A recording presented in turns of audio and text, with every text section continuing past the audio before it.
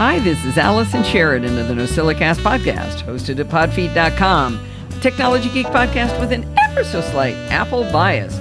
Today is Sunday, June 26, 2022, and this is show number 894. Well, Steve and I are down in San Diego. We had the great pleasure of taking care of Forbes and Sienna, two of our grandchildren, while Lindsay and Nolan were gone for the weekend. And we had a blast, played in the pool the whole time, but that's why you might hear a difference in my microphone. You know, in 2020, Steve and I were supposed to go on a trip to Iceland, but of course that didn't happen. We rescheduled it to 2021, and of course it still didn't happen. But barring any catastrophes, we will actually be getting to make the trip in July of this year. It's a pretty cool trip organized by UCLA alumni. We'll be traveling around Iceland on a relatively small cruise ship with less than 200 people. But the coolest part is that we'll be traveling with astrophysicist Dr. Andrea Ghez. Now, Dr. Ghez, you may have heard of her name. She won the Nobel Prize in Physics for her part in the discovery of the supermassive black hole at the center of our galaxy. How cool is that? Well, anyway, every night she'll be giving lectures, and if she's anywhere near as good as the astrophysicist who traveled with us in Chile for the total eclipse a few years ago, the lectures will be my favorite part. I mean, I suppose Iceland will be cool too. Anyway, I'm telling you all of this because this means that Alistair and Bart will be keeping the NosillaCast ship afloat in our absence. This also means they need your help. They need you to make recordings for them for the show. So poke around in your toys and find something fun to review. Dig through your apps and see if you can find something that would be interesting for the NosillaCast audience. Maybe you've got an iOS app or a keyboard or a Bluetooth accessory that gives you delight. Tell us about it. Bart and Alistair are doing a huge favor for me doing this, so please don't let them down. We need to keep the record going of no missed NosillaCast in over 17 years. So I'd like to see these get to us by July 6th so that they know for sure they have content to depend on. I will have little or no internets on the ship, so you should include me on distribution, but I want you to make sure you send them to both Alistair and Bart, and there'll be links in the show notes for sure to podcasting at bartificer.net and zcarge@me.com. Now, I'm sure you couldn't get that through audio, but again, it'll be in the show notes. So thank you very much in advance from both of them. Let's keep this 17-year streak going. In this week's episode of Chit Chat Across the Pond, I'm joined by longtime NosillaCastaway Seamus Lavery. Seamus started posting photos of his black lab, Quaid, to the live chat room recently, and then explained that he's a puppy raiser, not Quaid, Seamus is the puppy raiser, for Guiding Eyes for the Blind. He agreed to come on the show to tell us what it's like to be a puppy raiser, what his responsibilities are, what he's supposed to teach Quaid, and the uphill road it is for Quaid to qualify to be a service dog for the blind. Okay, here's something funny. Bart is a Belgian living in the Republic of Ireland. Seamus is a Northern Irishman who lived for 12 years in Belgium. He now lives in Washington, D.C. Anyway, his accent is delightful, his story is fascinating, and it really helped me understand what goes into raising a service dog before they actually start their training for the blind. So it's an awesome episode.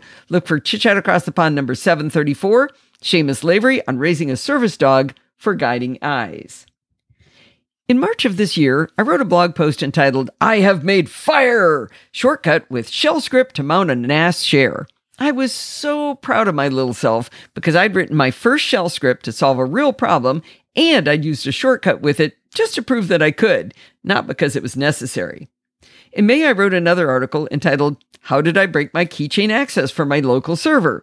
In which I explained that the fragility of shortcuts made my previous solution entirely unstable.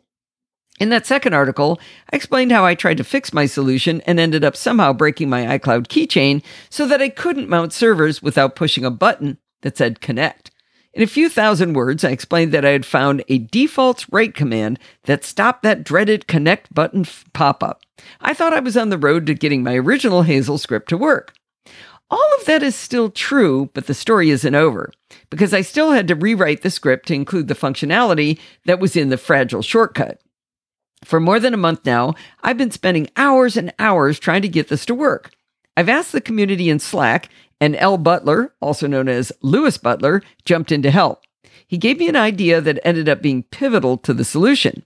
The script goes inside Hazel, and the developer Paul Kim has also been very helpful. As I continued to run into trouble, I even tried rubber ducking the problem. This is a technique where you try to explain the problem to an inanimate object, and the very act of trying to explain the problem out loud helps you find your own solution. Kevin Alder sent me a set of rubber ducks, and I keep one on top of my monitor for just this purpose. I've even named my rubber duck Kevin.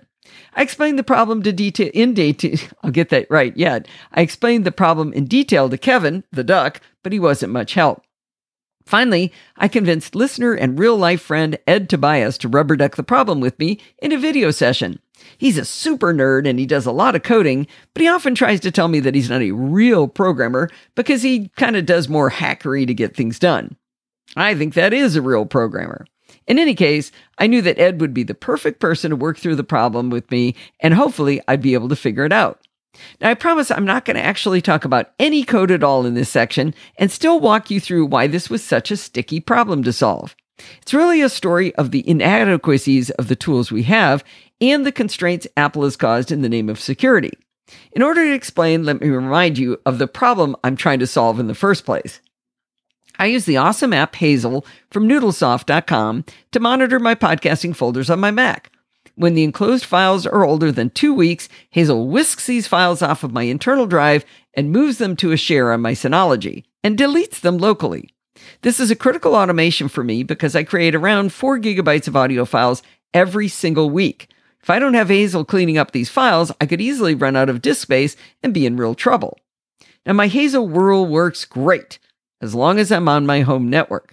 The minute I leave my house, Hazel complains that it can't find my Synology, so it can't clean up these folders for me. I am barraged with notifications because Hazel so desperately wants to do her job.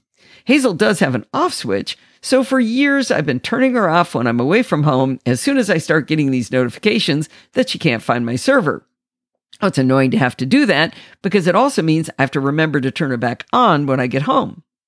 The other problem with turning Hazel off is she also watches some other folders that don't require me to be on my home network. So I'd really kind of like to keep those rules working. For example, she watches my Delete Me folder and throws away files after they've passed a certain age. All of those rules stop running if I turn Hazel off completely. Instead of turning off all of Hazel, I could also just pause the rules that talk to my server. But that means a lot of manual intervention on my part, defeating the purpose of automation. And of course, all of those servers have to be unpaused upon my return to my home network. I should say all of those rules have to be unpaused when I return. Anyway, I wanted to do one simple thing. I wanted to tell Hazel, if I'm on my home network, mount the server and move the files. If I'm not on my home network, don't even try to mount the server and just fail silently. Well, the first piece of the puzzle was how to tell Hazel whether I'm on my home network. That was pretty easy. I figured out how to send one single ping to the IP of my Synology. If the ping returns, then I'm on my home network.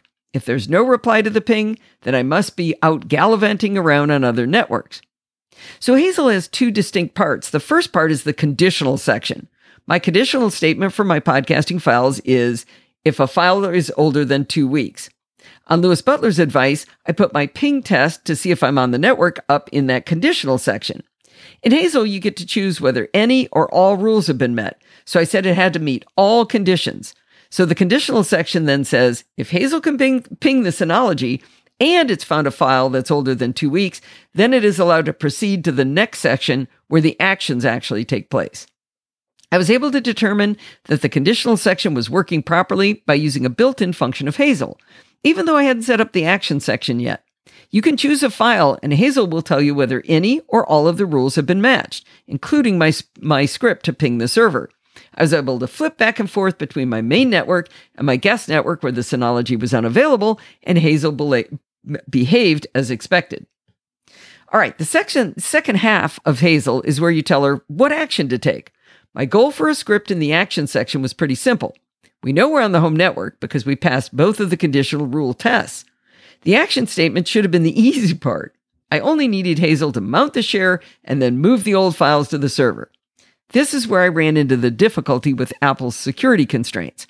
While I can use Command K to mount my server from the Finder GUI, if I use the mount command from the terminal or a shell script, I get a pop-up showing my credentials, and it requires me to push the darn button, even though my credentials are stored in iCloud Keychain.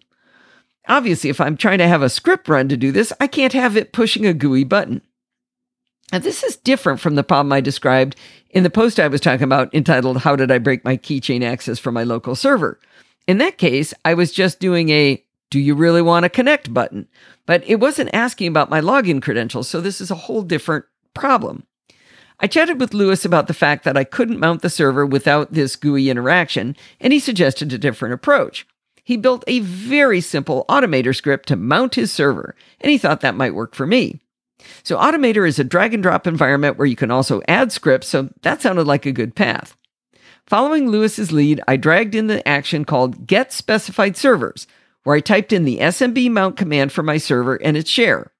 The second action to drag in is simply Connect to Servers.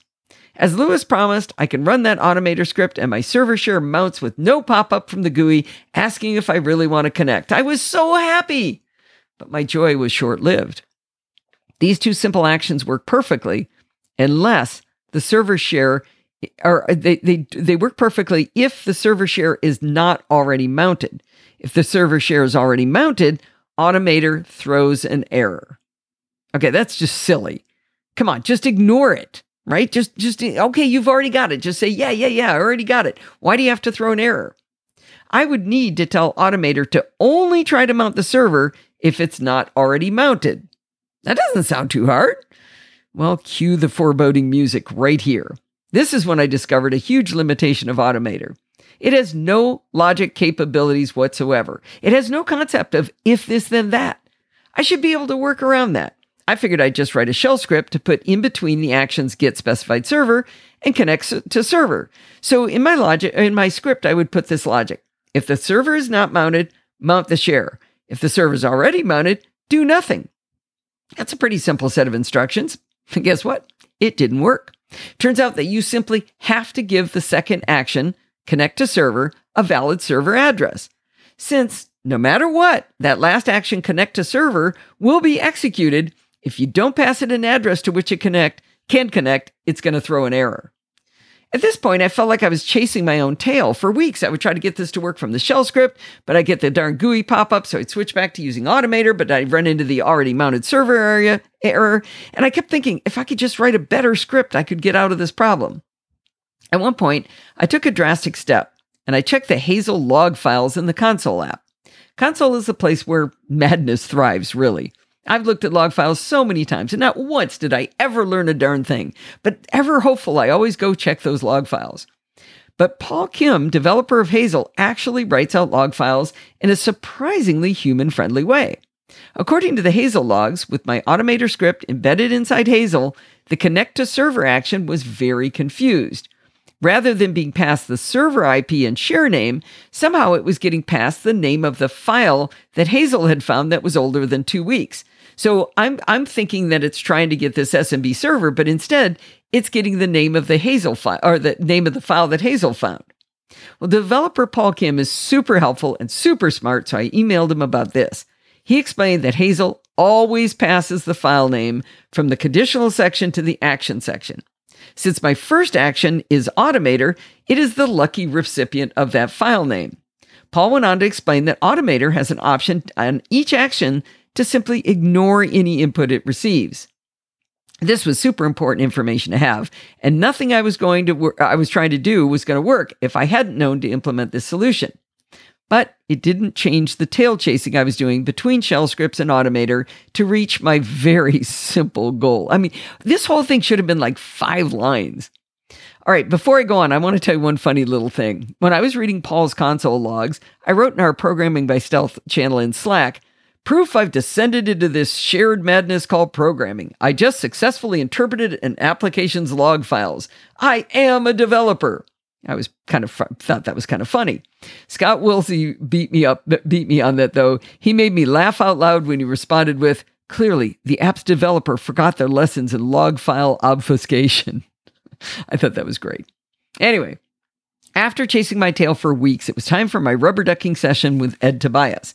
I wanted to keep the conversation at a high level, so to avoid digging into syntax, I started a screen share and I simply typed out logic statements such as, if share is not mounted, then mount share, else do nothing. words like that. Just I wanted to do it graphically, but for some reason it wouldn't connect to my iPad. It was a big mess. But anyway, I didn't put any real coding up on the screen.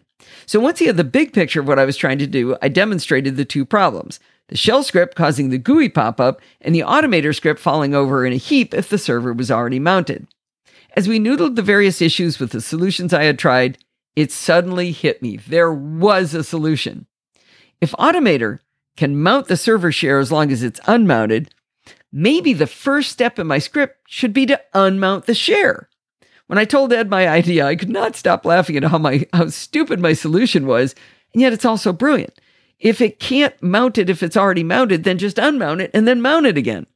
When Ed and I were finished reworking the solution, the entire function of the script was to find out if the share was mounted, and if so, unmount it, then pass along the SMB connection information to the Automator action to mount the share. We tested Hazel with my now very simple Automator combinations shell script under 3 scenarios. When I was on my guest network, as expected, it did nothing, and I got no notifications from Hazel. On my real network, when the share was not mounted, it mounted the share and moved the old file as expected. On my real network, if the server share was mounted, the share briefly disappeared, reappeared, and then the old file moved as expected.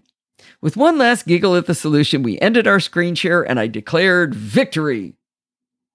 Well, I had my first chance to real-world test whether Hazel would fail silently when off my home network over the Father's Day weekend. We surprised Steve's dad by appearing on his doorstep for Father's Day. They live like 4 hours away. And we stayed in a hotel using the free Wi-Fi. My VPN from PIA kicked in as expected, and over the weekend, Hazel had no complaints about not finding my server. I was so happy. But then, as I was writing this part of this article, I had a thought. Hazel's job is to run silently in the background, keeping an eye on your folders and taking action according to the rules you set for it. What if I'm at home, working on a spreadsheet that's on my Synology, and Hazel finds a file that she wants to move? She's going to unmount the share and remount it just as instructed. That would cause an interrupt and probably corrupt my file. Sadly, I had to abandon my brilliant solution of unmounting and remounting my share before doing any file moves with Hazel. Earlier, while I was searching for a solution to this conundrum, I found a freemium app in the Mac App Store called Automounter. I mispronounced that a little bit. Automounter. I do think I have a solution. I'm going to keep the rule that tells Hazel if I'm not on my network, then don't do anything. But I'm not even going to try to mount or unmount the shares. Instead, I'll run the $10 Automounter app from Pixelize. And this is a New Zealand company, by the way, so they must be good because that's where Alistair's from. Anyway, Automounter's entire reason for being is to keep the server shares mounted. If one disconnects for some reason, it just brings it right back. Now, I hadn't embraced Automounter as my solution originally because the idea of having all these server shares from my Drobo and my Synology mounted all the time, cluttering up my desktop, that made me crazy. I don't want them mounted. I want them to briefly mount them, do the job, and have them go away. But I gave Automounter a try anyway because I'd run out of solution ideas, and it has a very slick feature. It can hide mounted shares so you don't have to look at them on your desktop. They still show in the Finder sidebar, so there's no problem accessing them, but they're not in your way. I can choose to not worry my pretty little head about the fact that they're mounted, and yet they'll already be mounted when I needed them. I configured Automounter to mount my server shares, and it worked just as promised. Now, I paid the $10 for the Pro settings, which allow you to define custom mount points, such as /volumes, and you can also have applications or files launch when the share is mounted. Now, the question was, how would it react when I went on travel? Would it start yelling at me, giving me notifications that it couldn't find the servers, just like Hazel? Nope. I checked Automounter from the hotel Wi-Fi, and in the listing of the shares I'd instructed it to keep mounted, it simply said, SMB's not available, and it also says, rules not met at the top. So apparently, if it can't find it, it just doesn't try to mount it. While it still bothered me that I couldn't crack the code, literally on this whole programming problem, I discovered Automounter, and it essentially solved the problems so my Hazel rules will function and not nag me when I'm away from my home network. But then I got an email from Ed saying he's got another idea for a script. Well, I'm starting to feel like this is the song that never ends.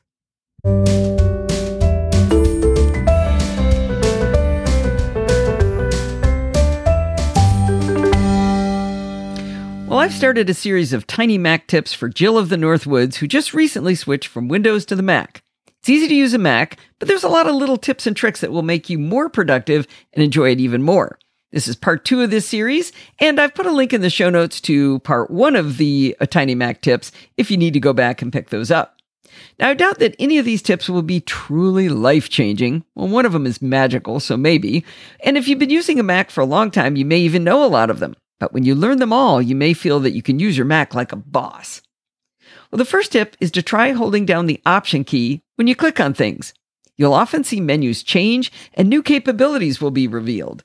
Here's just a couple of examples of where the Option key reveals hidden options. See what I did there? All right. So let's just go through a couple of these little examples. This is by no means an exhaustive list, but just a few that came to the top of my head. If you click on the Bluetooth icon in your menu bar, you get a list of the available Bluetooth devices. But maybe you want to know whether your AirPods have updated themselves to the latest firmware you just heard about. Hold down the Option key when you click the Bluetooth icon, and you'll be able to see the firmware version and MAC address of every one of the available Bluetooth items.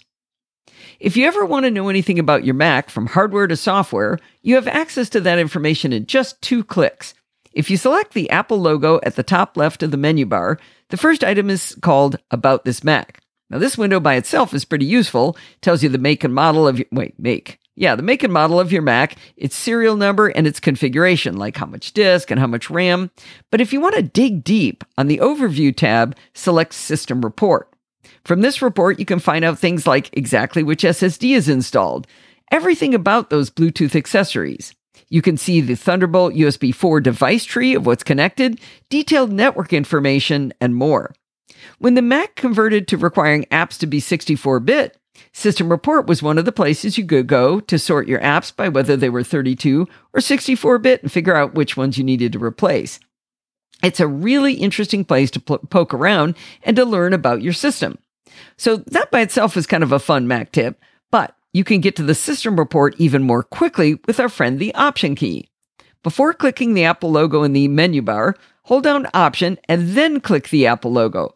The first choice in the list will change from About This Mac to System Information. So you see what I mean? That these just sort of change things that are out there that you've seen before. Holding down the Option key just changes them.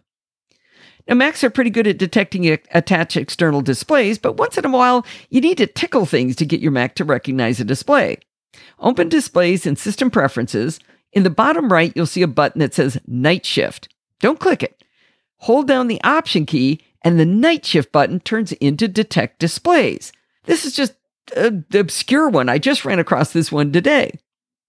All right, you can drag a file to move it from one folder to another, right?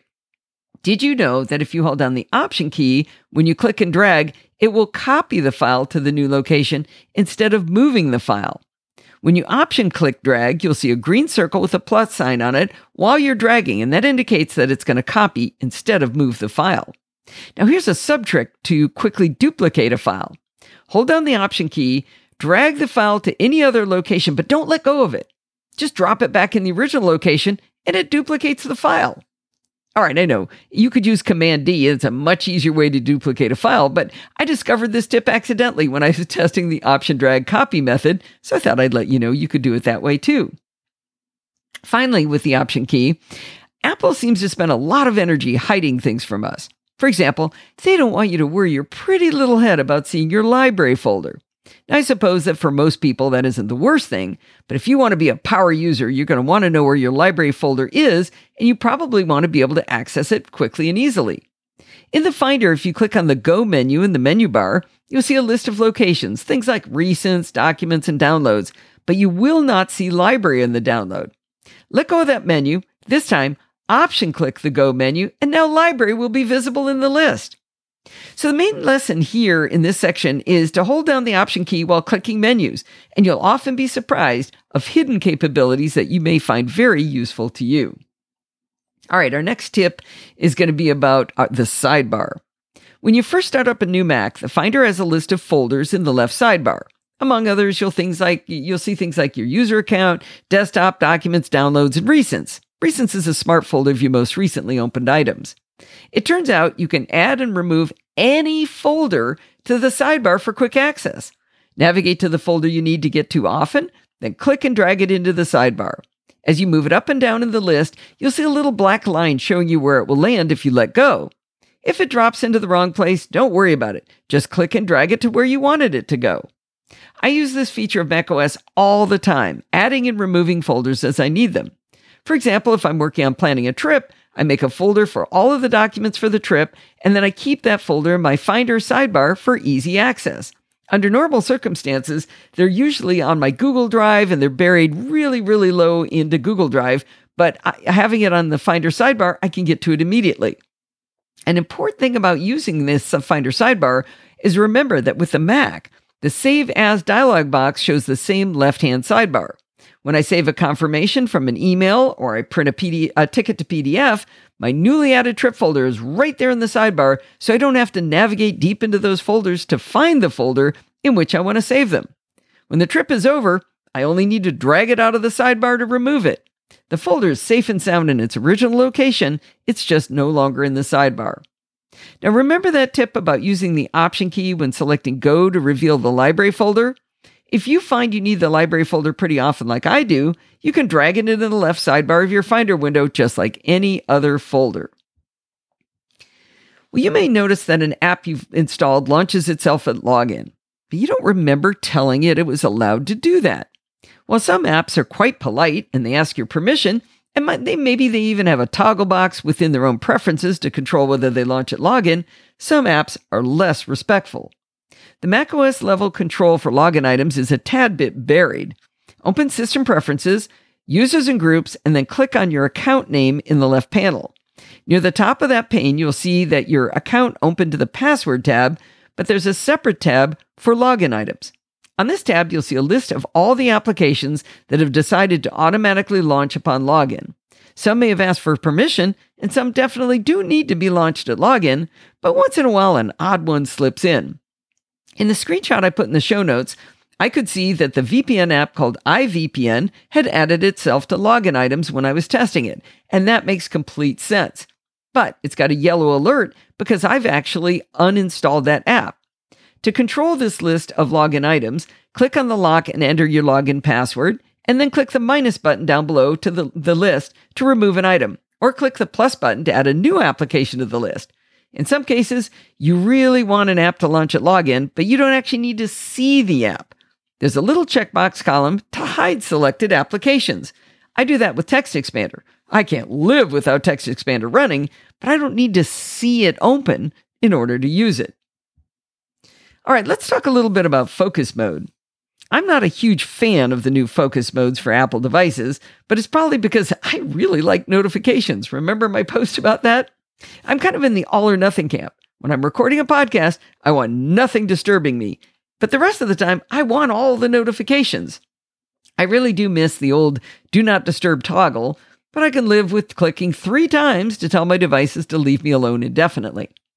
Now, as a Mac, iPhone, iPad, Apple Watch user, I love that all of my devices are interconnected through my iCloud account. That advantage is quite helpful when setting a focus mode. If you have an Apple Watch, swipe up and tap the little moon and choose your focus mode. When you do that, all of the devices logged into the same iCloud account automatically go into that same focus mode. Your Mac, your iPhone, and your iPad will all follow along. Likewise, on your Mac, if you tap on Control Center in the menu bar, that's those 2 little toggle switches that are kind of going in opposite directions.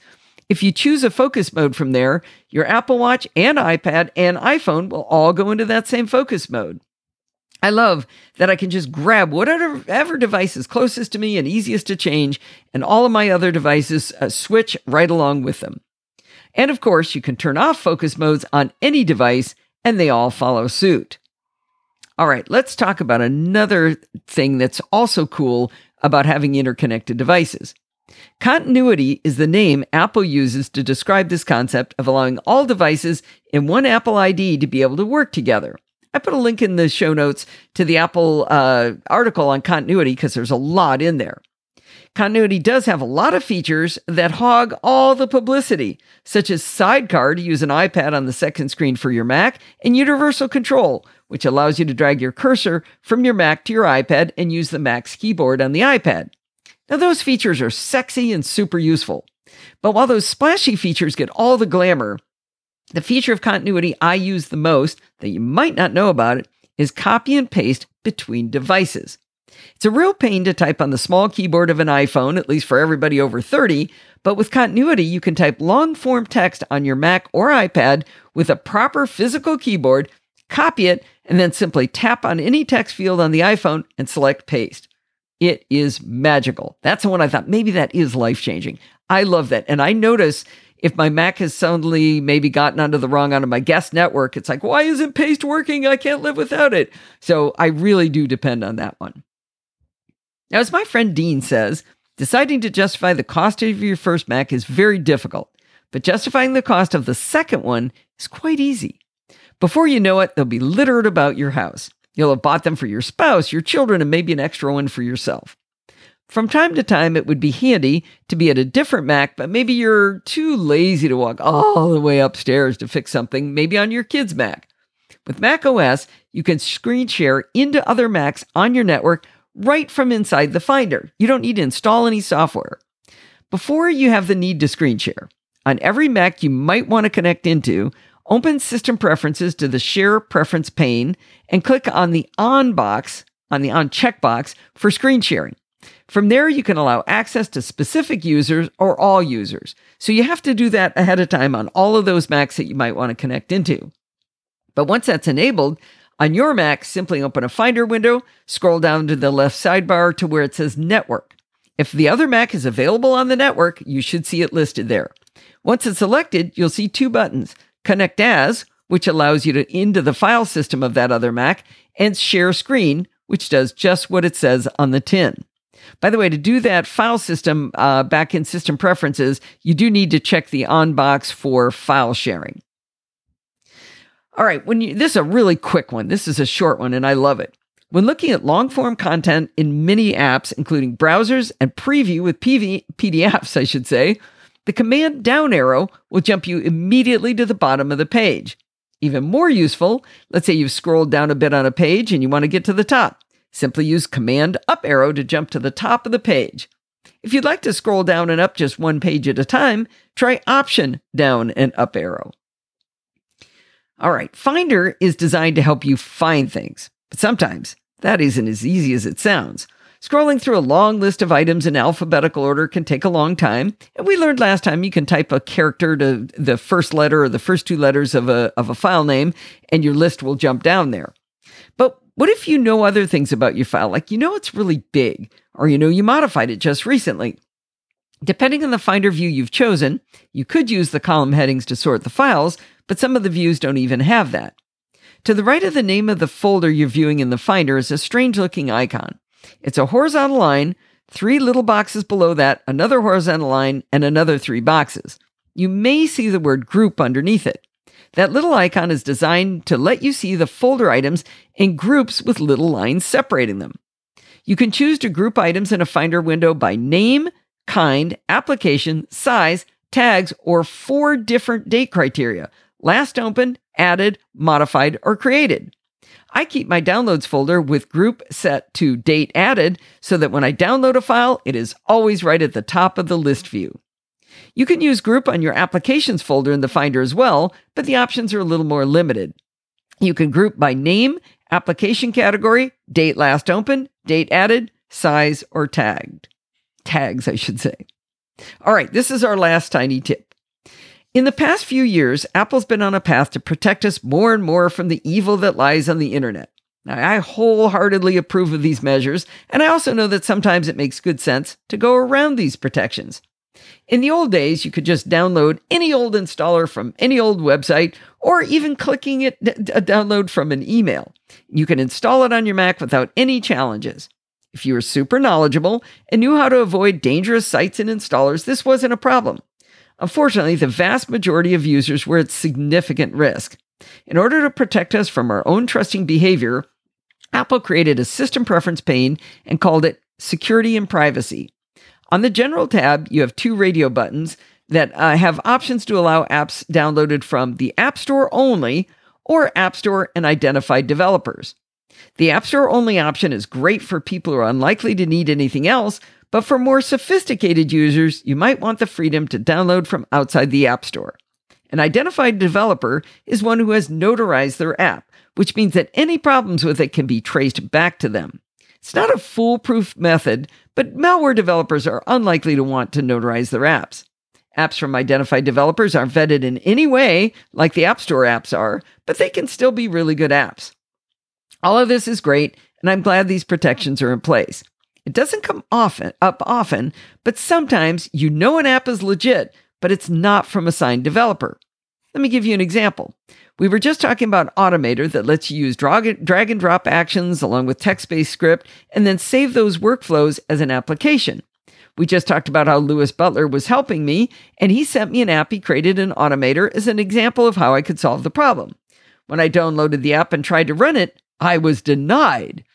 This makes sense because Lewis didn't go through the notarization process for just this little demo app. Sometimes the security and privacy preference pane will have a button letting you open that unsigned app, but there's a much easier, more dependable way to open an unsigned app. I could open Lewis's app in Automator, by the way, so I could see what it does and verify it's not doing anything nefarious, so I know that this is a good app, but Apple's not going to let me launch that app by double-clicking it. Here's the tiny tip. If you get into this situation and you really, truly know that the app you're trying to launch is safe, it's super easy. Simply hold down the Control key and click the app once to bring up the contextual menu. The top choice will be Open. This action will bring up a window telling you again, it shouldn't be open because Apple cannot check it for malicious software. But on that same screen, there's an Open button. Click it and your app will open, and the Mac will remember that you've given it permission to launch from now on. Now that you understand why Apple instituted this change, you can judiciously use this new trick on apps you are truly certain are okay. I hope you've learned at least one new trick from part 2 of my Tiny Mac tips. And remember, a lot of this depends on what system preferences looks like.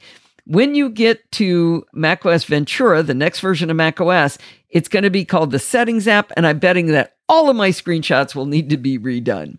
Anyway, I hope you learned something. I had fun putting it together.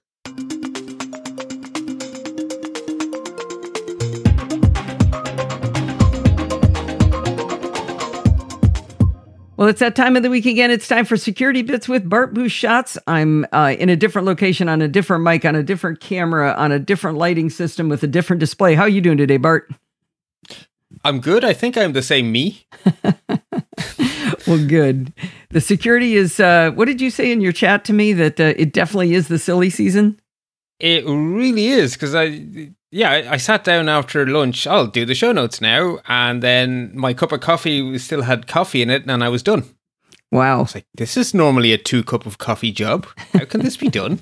There we go. So, anyway. Well, that's good news. That means not the world is not on fire on this topic. That is true. Or else the people telling us the world is on fire have gone on holidays and it actually is on fire, but we don't know, in which case, okay. First off, some follow-ups. We have some more news on the NSO Group Pegasus spyware. There is a investigation ongoing within the European Union, and they have released an interim report where they say that the NSO Group now say that 5 EU countries were customers of the NSO Group and bought Pegasus to use against people inappropriately. And the interesting thing is that the NSO Group say this happened, and they're not sure if this is the full list. They're still investigating. Oh my gosh. So perhaps Pegasus could, or NSO could publish who they didn't sell it to. Would that be a shorter list? It just might be. Bart and Alison. That's it. All right. Well, Bart, I've been meaning to tell you. You thought your phone was acting a bit funny. In related news, Google's Project Zero have documented another piece of spyware being sold, this time by an Italian company called RCS Labs. It's nowhere near as sophisticated and advanced as Pegasus was. But what was interesting is that one of their tactics was that they used an enterprise certificate to sideload on the iPhone. So basically, this is the program that... So plus obviously some social engineering. So this is what allows a corporation to have a private app for use within the corporation. Okay. So you they had to have basically accepted that, right? Yes. Correct. So it's social engineering plus the certificate. Okay. You can't just accidentally get that. You have to take some action to say, yes, I will install this. Is it a profile, maybe?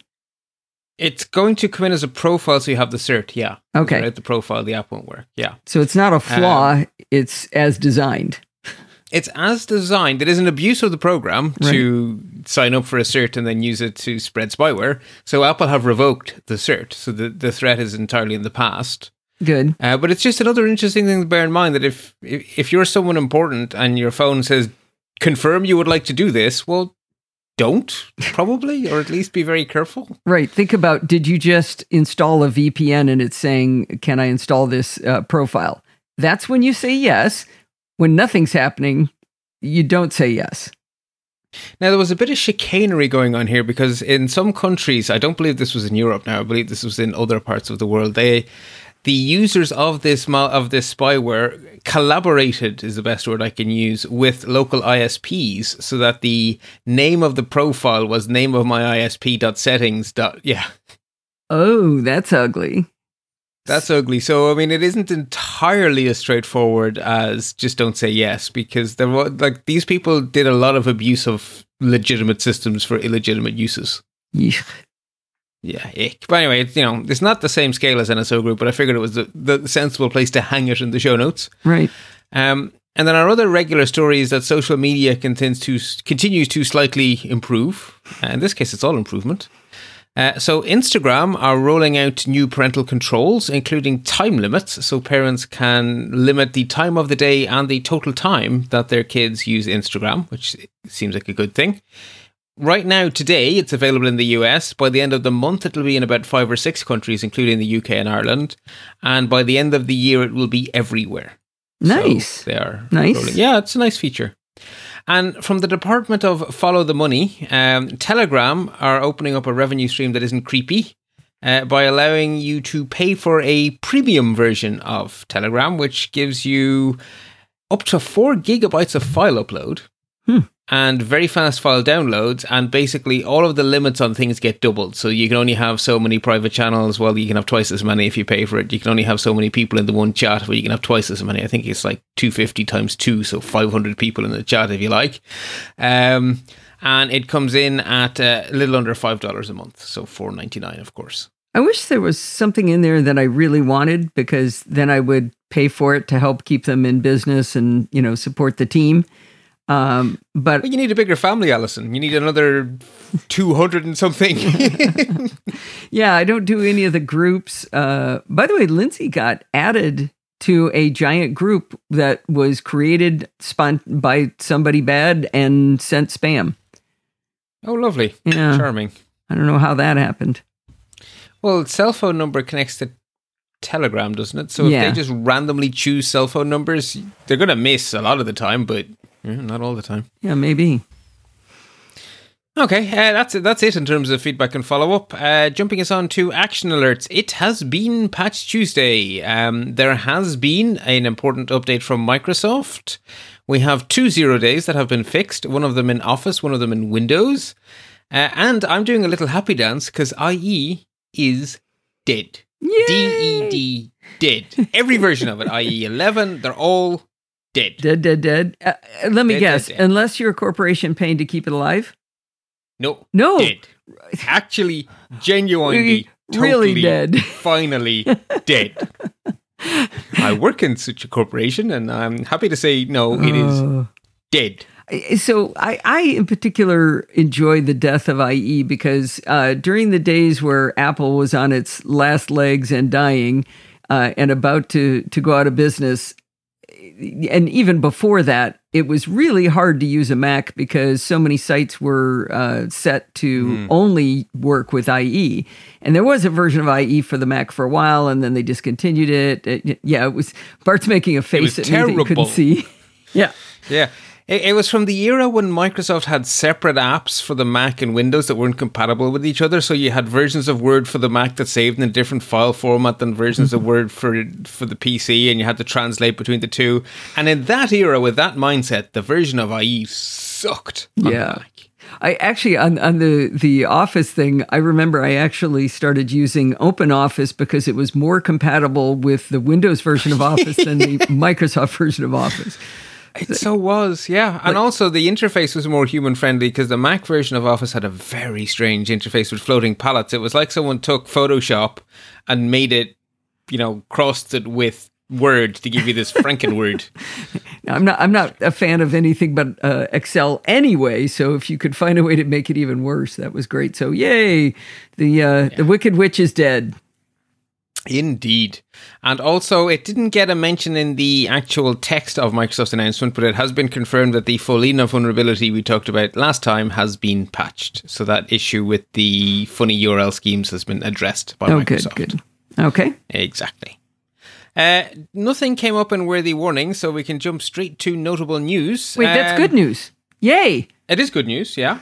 So if you teleport yourself back to last summer, we talked about a cool new feature that was going to be coming to Firefox, but they were going to be rolling it out first in the preview versions and then as an opt-in feature, and then a year later it would become a default on feature. Well, we are a year later, so as of the last version of Firefox, total cookie protection is on by default for everyone. Can you remind us what it was?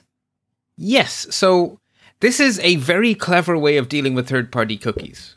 So third-party cookies are cookies from the website you didn't type into the address bar, right? So you have gone to myfavoriteblog.com and they have a little Facebook like button, which means that they have invited Facebook into their website as a third party, and you now have been tracked by Facebook because of the third-party cookie from that little Facebook badge. Right, even if you're not logged into Facebook, even if you don't have a Facebook account. Yes, because they actually keep fake accounts on everyone. Yeah, I remember I had those like buttons for a few minutes, and then you told me what they were, and I was like, oh my gosh, got rid of those. Yeah. And that's why Facebook were so big on selling them, right? That's why Facebook wanted everyone to have those buttons everywhere, because it was so in their interest. And they can also be hidden 1 by 1 pixels for ad trackers. They're often invisible pixels, which is even more nefarious. Anyway, these third-party cookies are what allow tracking from site to site. So you visit myfavoriteblog.com and you get Facebook's tracking cookie, and then you visit myotherfavoriteblog.com and they also have a Facebook button, and now you get that cookie again, so it gets connected. This same person has been on these 2 websites. That relies on there being 1 copy of the third-party cookie. Okay. So up until this point, the approach has been to block the setting of the cookie, which everyone is trying to work around and detect that you haven't set the cookie and all sorts of chicanery. Firefox threw that entire approach out, and they just rethought it. What if, for every website you type into the address bar, we have a separate cookie jar? We will set any cookie you like on myfirstblog.ie. It doesn't matter who it came from, we just store the cookies. And you go to mysecondblog.ie, and it's a whole new cookie jar. And we'll accept all the third-party cookies, which means that as far as Facebook is concerned, 2 different people visited these 2 websites. Oh, you know what I like about that? Facebook is paying someone to have those cookie collectors on their sites, and they're getting 0 for it. That's even better. That's the best of all worlds. Don't fight the system. Don't waste your time trying to figure out, is this a good cookie or a bad cookie? Just put them in separate buckets. Island them away from each other, and then there is no cross-site anything. They're just separate cookie jars. Problem solved. It's such a simple solution. So total cookie protection, and we now all get it for free. So why aren't the other browsers stealing this idea? There is a teeny tiny catch. You've now switched from a deny listing to an allow listing approach. So a legitimate use of third-party cookies is single sign-on of various sorts, but there are very few legitimate single sign-on providers. So Firefox approach now is, with the exception of these known providers, we keep the cookies islanded, but the reason it was in beta for a year basically was to figure out which legitimate third-party cookies need to be allow listed. Okay. So that you don't have the strange thing of, I'm logged out all of a sudden. How did that happen? And that's not all that common. So really they had some edge cases that they wanted to be confident were cleaned up. And they had a year to gather the data. And so now they're confident that they have it all their ducks in a row. And since it's an open source project, hypothetically, anyone could steal their list. Yeah, let's do it. Come on, Safari, Chrome, Edge, let's go. Yeah, absolutely. Yeah, absolutely. They should. And I mean, Firefox is a big enough browser with enough of a user base that you can now point to this and say, look, the internet didn't break. Yeah, right. Okay, let's put a pin in that and remind me that I asked them to do that when they do. Yeah, let's hope so. That would be wonderful to say, Alison, you asked and they delivered. I hope to be able to say those words to you someday. Just slightly because I was looking for filler for content, because normally my approach in this segment is I don't tell you about stuff that's coming in the future too much because, well, when it comes, I'll tell you about it. Because otherwise you'll just forget anyway. Right. But there wasn't very much content, and there were actually a couple of announcements from the WWDC conference, not the keynote. So remember, the keynote is on day one, and it's sort of like the kickoff event, and they get all the really, really shiny stuff the media will like into the keynote. But after that, there's a whole rest of the conference for the nerdy stuff. And a lot of the nerdy stuff is very developer focused and is no interest to our listeners. But in this case, the rest of the conference included some security and privacy features that just weren't shiny enough to put into the keynote. So I figured, what the hey, let's talk about them now. Okay. And know that they are coming. So the first is a very interesting idea. And I like this because it's Apple joining a standard again, but they're just first to the table. So I didn't know it existed, but the Internet Engineering Task Force, the IETF, are working with browser makers and others to develop a proper replacement for CAPTCHAs. No, please. Yes. I don't know which one is the stoplight, okay? I can't see all the boats. I thought that was a bridge. Is that a bicycle or a motorbike? Well, you think it's a bicycle, but I'm pretty sure it's a motorbike. Yeah. Anyway, so this is a privacy-respecting way of having the maker of the OS verify that it really is a human using the browser. Okay. Which means that any website that wishes to get rid of their CAPTCHAs can use this protocol. And basically it's an A or B. So the website can actually have a fallback to CAPTCHA for browsers that don't support this protocol. So what that means is that anyone who's using this type of validation will get, if you're on iOS or the Mac, when the new versions come out, you'll just not see a CAPTCHA. It'll just be completely hidden from you. And if you're on another browser, you'll get a CAPTCHA, but the website doesn't have to choose between this type of security or no security. The website can have it both ways. So wait a minute, but how do they know I'm a human? Aha. So if the browser supports the protocol, and if the website has opted into the protocol, the website will send the browser a cryptographic challenge, which will have to be solved by a trusted authentication provider. In other words, Apple or Microsoft or Google, depending on whether you're Windows, Mac, or whatever, that will cryptographically verify that, yeah, you are you, and hand you a token that you will give back to the website. And that token proves that you are a real human being, vouched for by Apple. By token, you mean I'm going to type in a 6-digit code? No. All of this is a browser to website. So all you're going to see... How did it know I was a human, though? Because Apple have vouched for the fact that you're a human, because you are using their operating system, you are typing, you are doing things. They know, iOS knows that you are there right now typing on things. Okay. It knows you're not a bot. Okay, because you're sitting there. The things that you are doing on that device are telling Apple that you are human. Yeah, literally. Like wiggling the mouse or whatever. Okay. Yeah, I mean, if anything knows that you're not on a bot, it's the actual computer you're on. Okay, I thought you were just saying Apple was talking directly to the website and it was never looking at my system to see that I was actually there. But now I get it. No. So I was saying the browser is where this protocol happens, right? It's browser to website. And then the browser has to reach back to Apple to get cryptographic signatures to prove the token. Okay. And then the token gets handed back to the website who can cryptographically verify, oh yeah, Apple did vouch for this person. Or Google did vouch. Or whoever. But websites have to know to turn this on. Correct. So it's a standard protocol by the IETF, which means it's not an Apple thing. It's an Internet Engineering Task Force thing. So it is finally a standard protocol that everyone can choose to implement to replace this hodgepodge of 20 million different CAPTCHA providers out there. Okay. And the incentive is quite strong for websites to solve this problem.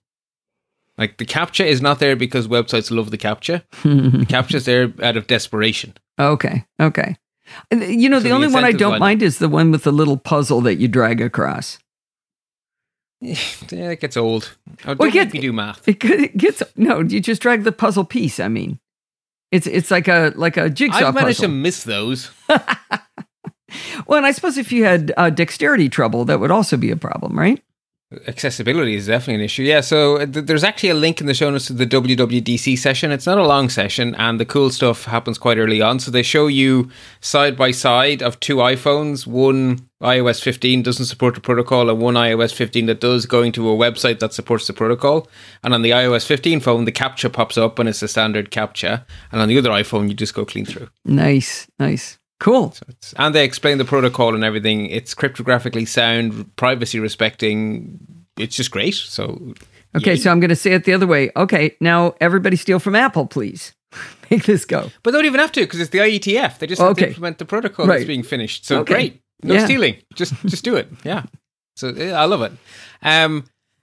Now, this is Apple Creativity next. So the next cool feature is in macOS Ventura. So the first time you plug a USB device or a Thunderbolt device into your computer, the computer actually knows it hasn't seen the device before. And at the moment, it does nothing. Well, in Ventura, it's going to pop up a little thing saying, should I give this device anything apart from electricity? So am I going to allow this device to read data, to access any other API apart from have some electricity? And so you basically say, yep, this device is allowed to have data. And then from that moment forevermore, that device will work fine. Why do I want that? Okay, so remember all of these attacks where you have a malicious USB cable that all you have to do is have an airport thing where you just have a cable and when people plug in, it steals all their data? Yeah. Completely destroyed. Doesn't work anymore with Ventura. So for the 1 in a billion chance I was ever going to get caught by that, every single time I plug in a new device, I have to say allow. Well, allow once. Allow once, yeah. I guess. Okay. I don't think it happens a lot, and I'm pretty sure there's a toggle in settings to say, oh, fine, throw me to the wolves. Yeah, okay. I would like to... I mean, how often do you plug in genuinely new devices you've never used before? True. When I get them.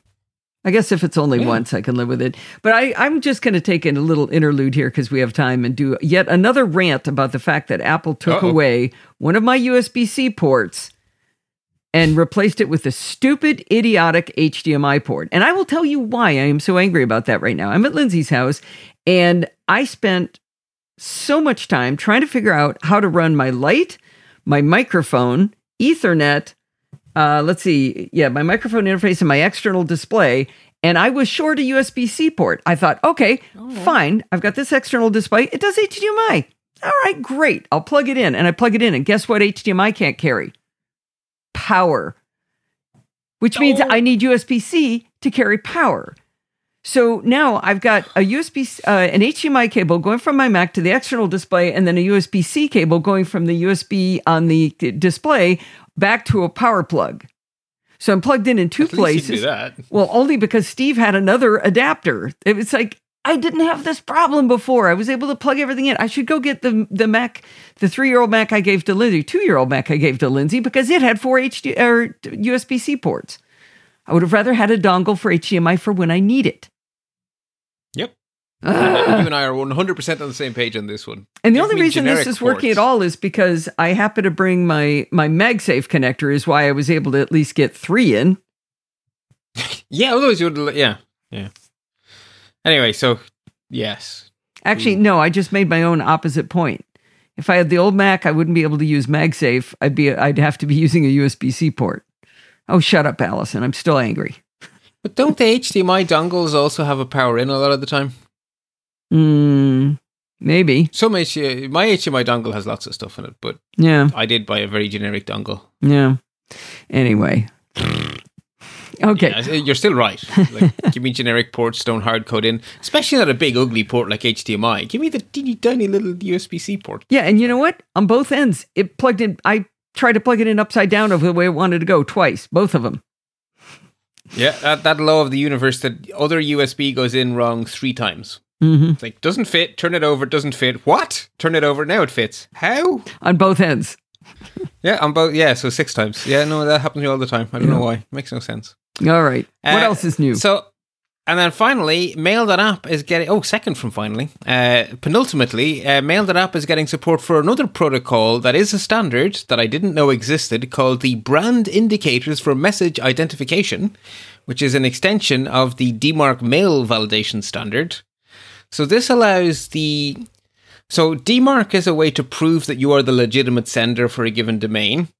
And DMARC is used by spam gateways, but there's no visual indication to the user that DMARC has passed. It's just used to root email and nip spam in the bud, which is great.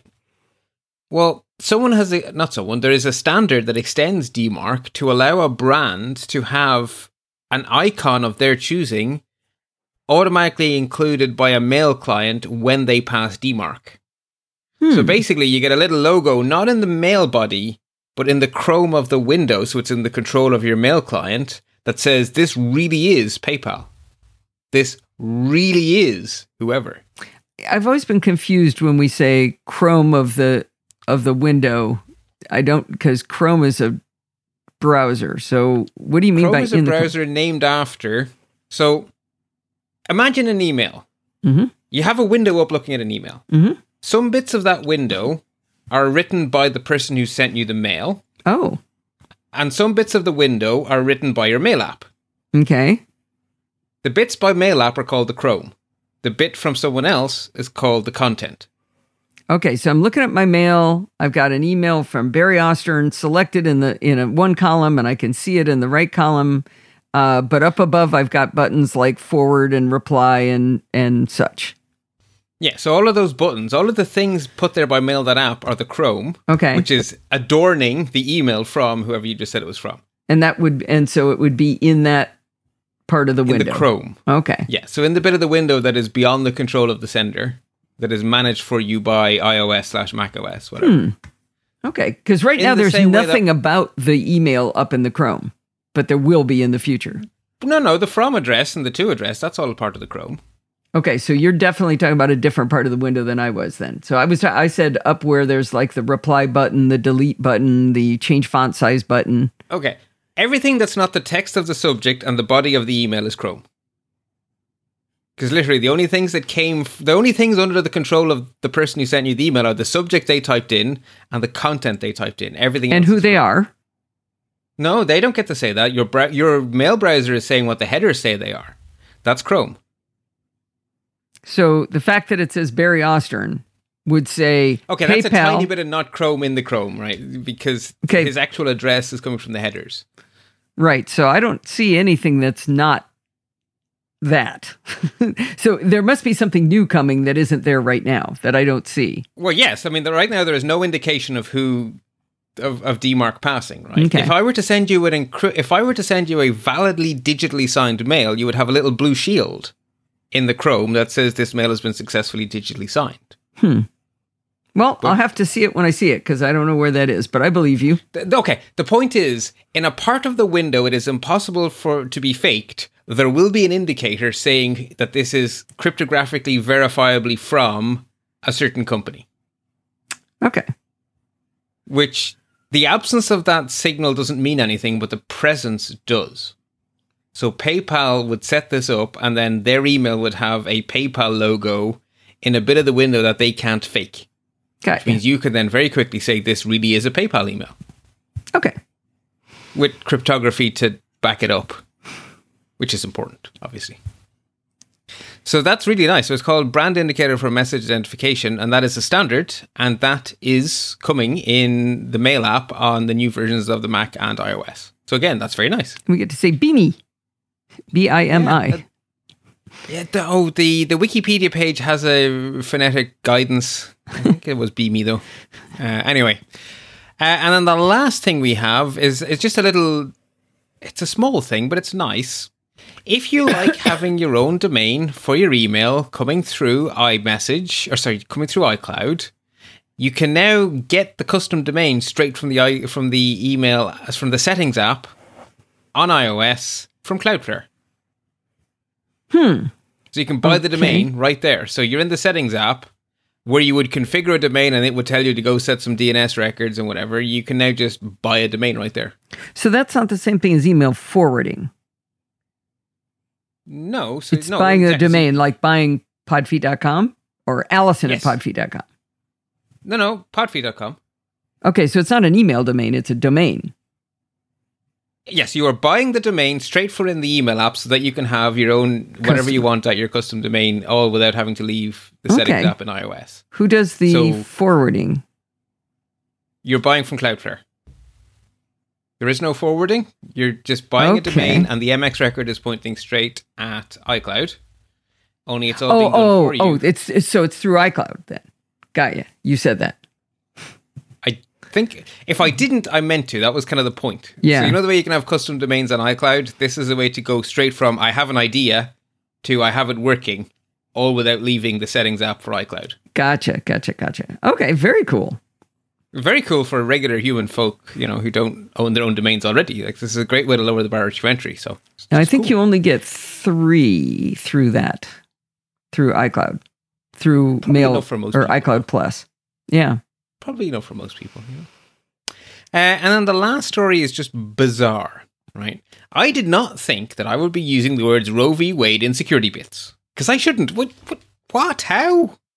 But in response to this landmark ruling, a bunch of senators have decided to attack Google and Apple because of IDFA. What's IDFA again? So IDFA is the ID for advertisers, and this is just wrong-headed in every possible way. So given that we have time, I'm going to dig in a little deeper than I could have. So in the early days of iOS, when people wanted to track you online, when an advertiser wanted to track you from app to app to app, they actually would read the serial number of your iPhone and literally give you an unrevocable tracking cookie, effectively, and follow you around. Yeah, that was the IMEI, I think it was, right? It was one of the deep down hardware baked-in identifiers, yeah. Yeah. And Apple's response was, oh, okay, we can't do this. We need to have an API that gives you another ID that the user gets a button to reset whenever they want. And that was the ID for advertisers. And it started off that by default, the ID was there and the user could make iOS forget it on demand or make it only remember it for a week. And that was like a compromise. Like, you can have some tracking. Well, that same ID is what is now protected by advanced tracking protection. And that's the so when you opt out, APP? Advanced tracking AT. That's not working. No, it's not ATP. The acronym isn't lining up. Yeah. I thought it was advanced tracking protection. Yeah. Well, at least it's good to know that every person is yelling it into their device right now. Everyone is. Yeah. If we could just hear go it. To the Slack later. App tracking transparency. App tracking transparency. It's AT&T. ATT. Yeah, without the and.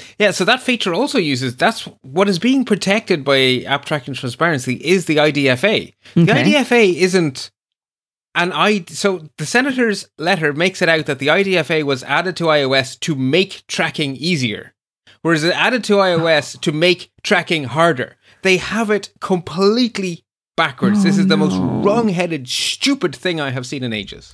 And what's it got to do with Roe v. Wade? Well, because the fear is that you can now force... So one of the really annoying things is that a very big revenue stream for apps for tracking your cycle is to sell the data to Facebook.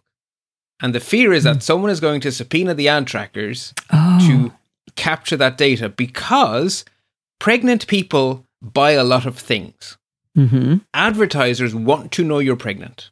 Right. Therefore, they pay big money to tracking apps that monitor cycles so they know to start advertising baby stuff. It's disgusting, it's horrible, and it is a real problem to be solved, but... And IDFA solves it, or helps to solve it, right? Not hurts it, and they've got it backwards?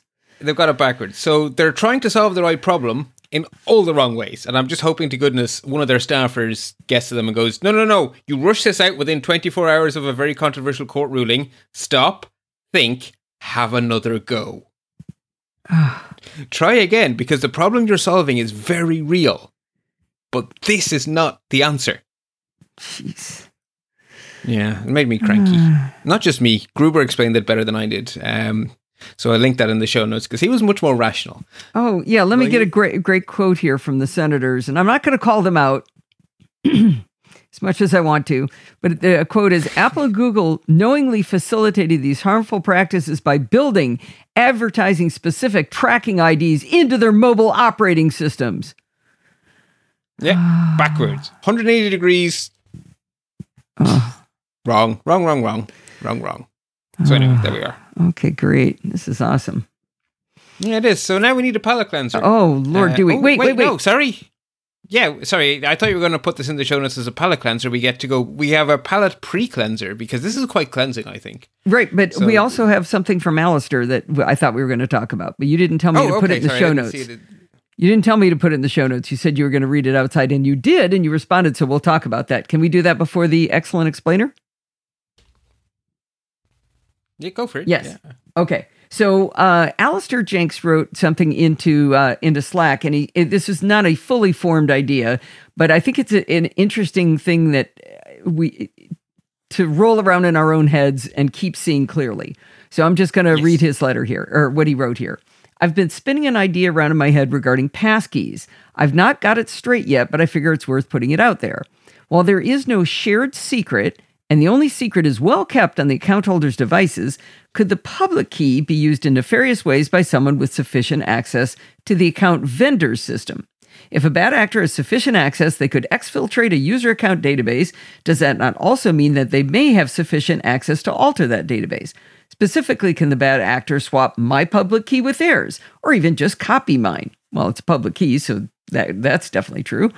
It seems that there would need to be more work done to actually benefit from such a move, which is where my mental model is still spinning.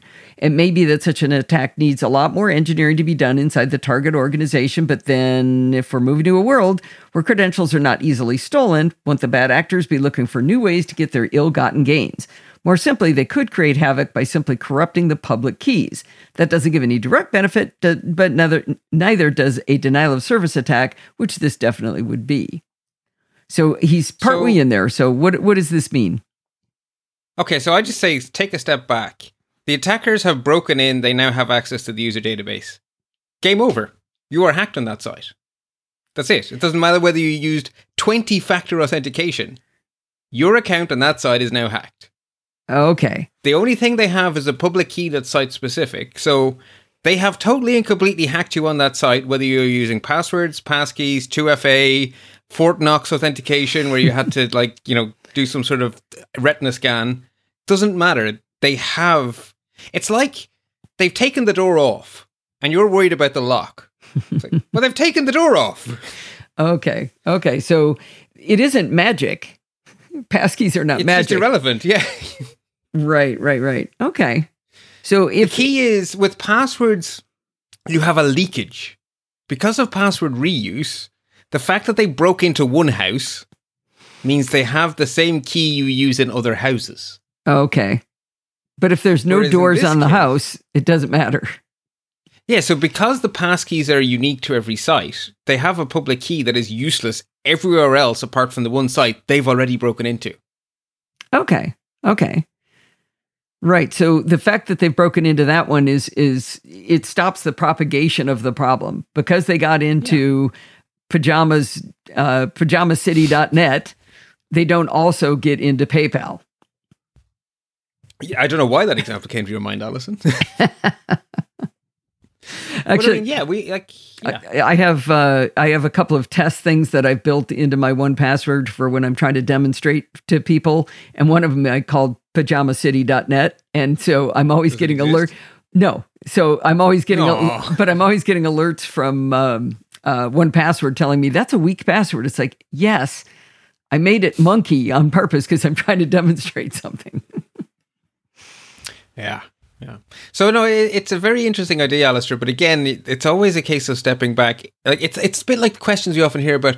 Well, if someone's gotten malware onto my computer, can't they? And at which point I always go, no, game's over. Yeah. Game's already over. Whatever your next sentence is, yes, right. Exactly. So it's like, yeah, the train has left the station. Good day. Yeah, I appreciate you posting that, Alistair, because I hadn't thought that through. When I read your question, I was like, yeah, wait a minute. How does that work? How is that more secure? Well, it's not because they're in there and they've got it. Yeah. It's not about authentication anymore. I don't care. They don't have to pretend to be you. They are They are the boss. Right. They're everyone. They are the boss of you. Oh, now I have Malcolm in the Middle theme song stuck in my head. Thanks, Alison. This is a blast from the past. Excellent explainers. We have a wonderful community over at podfeed.com/Slack where Alistair posted his question and where Sandy posted a wonderful video from Rene Ritchie explaining passkeys and how they are different to passwords.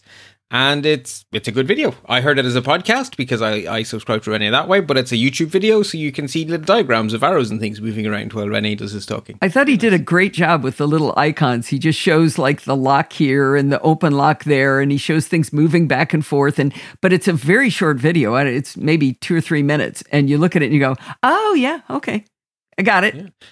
And the great thing is, like, the diagrams and stuff are cool on the video, but actually his explanation is so good that it worked really well in audio too. Okay, but you already understood it. So if somebody doesn't understand it, I think the graphics are good. And like I said, it's a YouTube short, so it is quite short and it's quite palatable. I like it. So it is, and it made me very, very, very, very, very, very, very mildly cranky because it's portrait video, and that's just wrong. But anyway, I know modern people, phones, yada, yada, yada. Get off my lawn, Bart. Yeah, pretty much. That's pretty much it. Which then takes us to our True Palette Cleanser, which also came from the community over at podfeed.com/Slack, which is a wonderful XKCD, which I think you pointed it to me first. But I didn't. Lots of people pointed it at me. I don't think I put it in Slack, so now we're missing who put it in Slack. Oh, darn.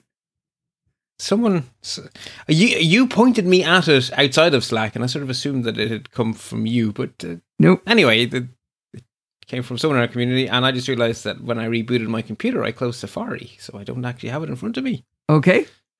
Tell me if you've got it pretty quickly, or I could explain it. Hang on. Yeah, okay. Right. No, Safari decided to launch quickly. That was nice of it.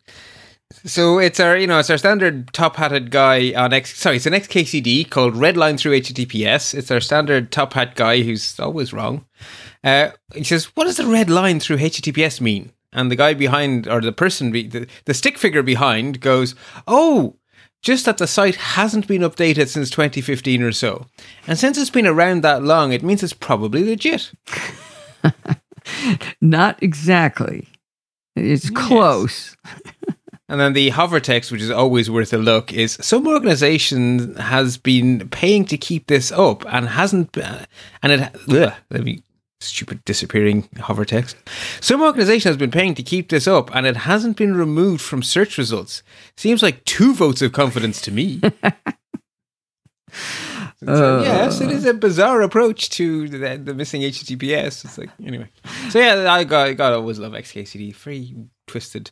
And there's a new XKCD book out, and to celebrate the book coming out, he did a post of a countdown to the release of the book where every day is a way of expressing time that makes no sense, like Millie Lincolns. 410 divided by 1,000 is a Millie Lincoln, of course. That's a lot of work to come up with 100 of them.